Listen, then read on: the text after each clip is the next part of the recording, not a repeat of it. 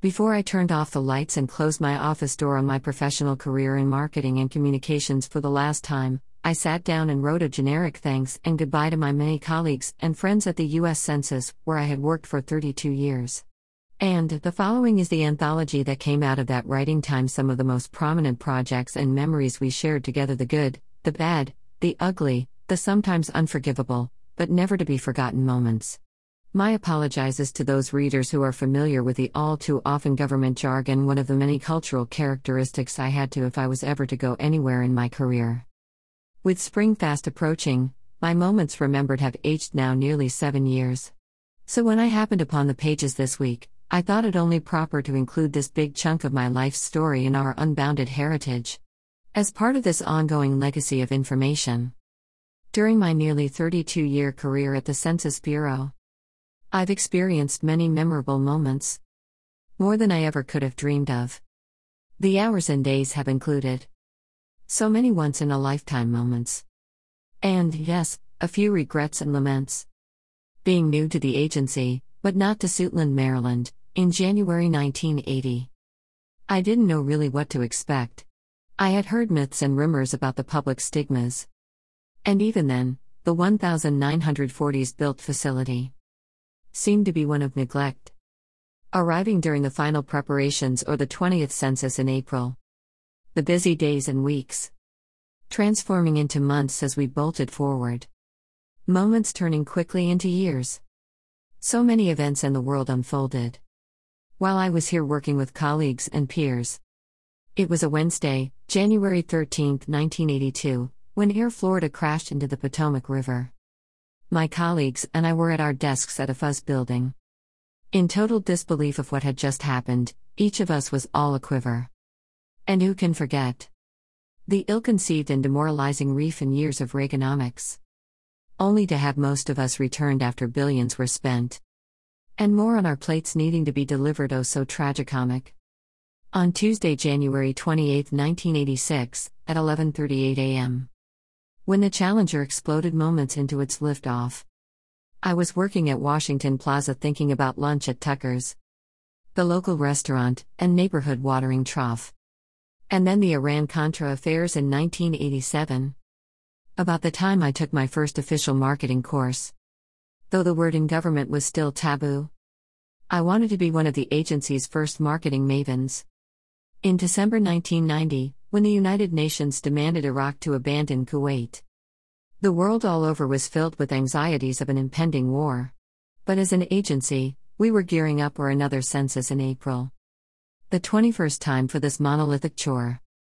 My work at the Census Bureau changed much in the late 80s and early 90s. With additions of personal computers, email, and our website launch in 1994. Was there anything more than a career government employee could think of or dream of, or even dare to ask for more? In June 1995, when the action came from on high, our 25-year-old Data User Services division was abolished. My sense of security and stability became quick shattered. Until then, my customer-focused research and marketing initiatives were all that had really mattered. Fortunately for me and my colleagues, our efforts to focus on data user needs would survive. And, in fact, my work would get more interesting and valued as demands for further customer-focused information thrived. In 1995, there was our historic 28-day winter sabbatical. Due to the funding conflict that shut down the federal government. And the April 19, 1995, bombing of the Murrah Federal Building. That occurred in Oklahoma City. Both incidents unnecessary moments and almost beyond our belief. And quite frankly, I remember each of these events as terrible atrocities.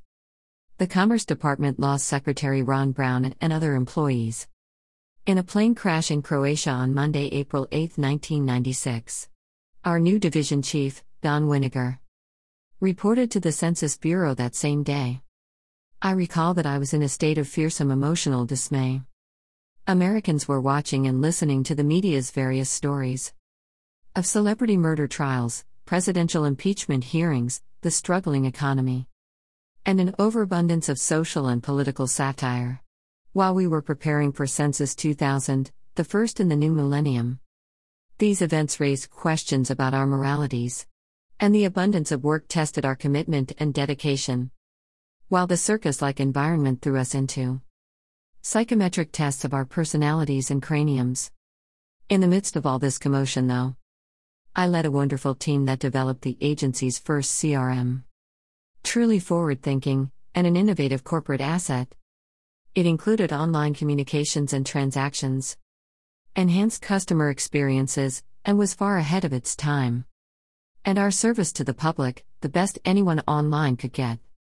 Just when we thought good times were rolling and bad times ended, came September 11, 2001, that crisp and brilliantly sunny Tuesday morn. By 10 a.m., our world as we knew it was shattered and time suspended. All the world events that came before now paled in comparison to these cowardly terrorist attacks that had hit our being's dead center and hurt us right down to our core. As the world entered into its war on terrorism, and the 2002 Olympic Games in Salt Lake City opened and closed without a hitch, the Marketing Services Office led the agency in its integrated centennial anniversary celebrations. That included so many treasured moments, they all were absolutely rich.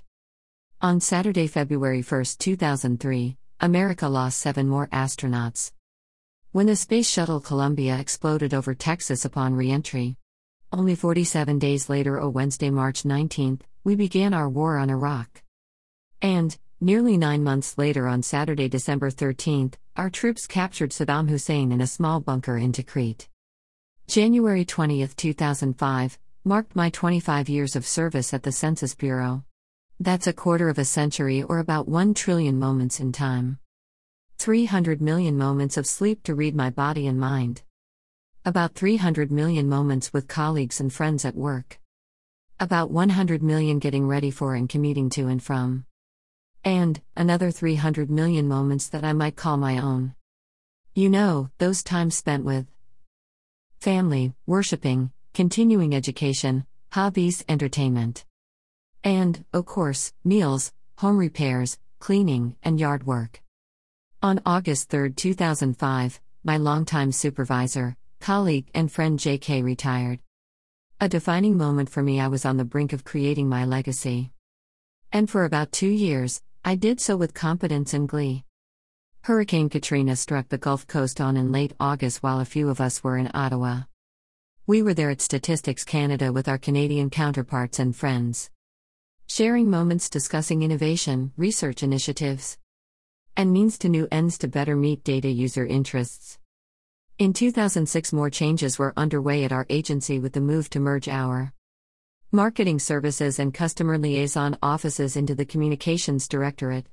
A new office was named, new division chief, and new associate directors assigned.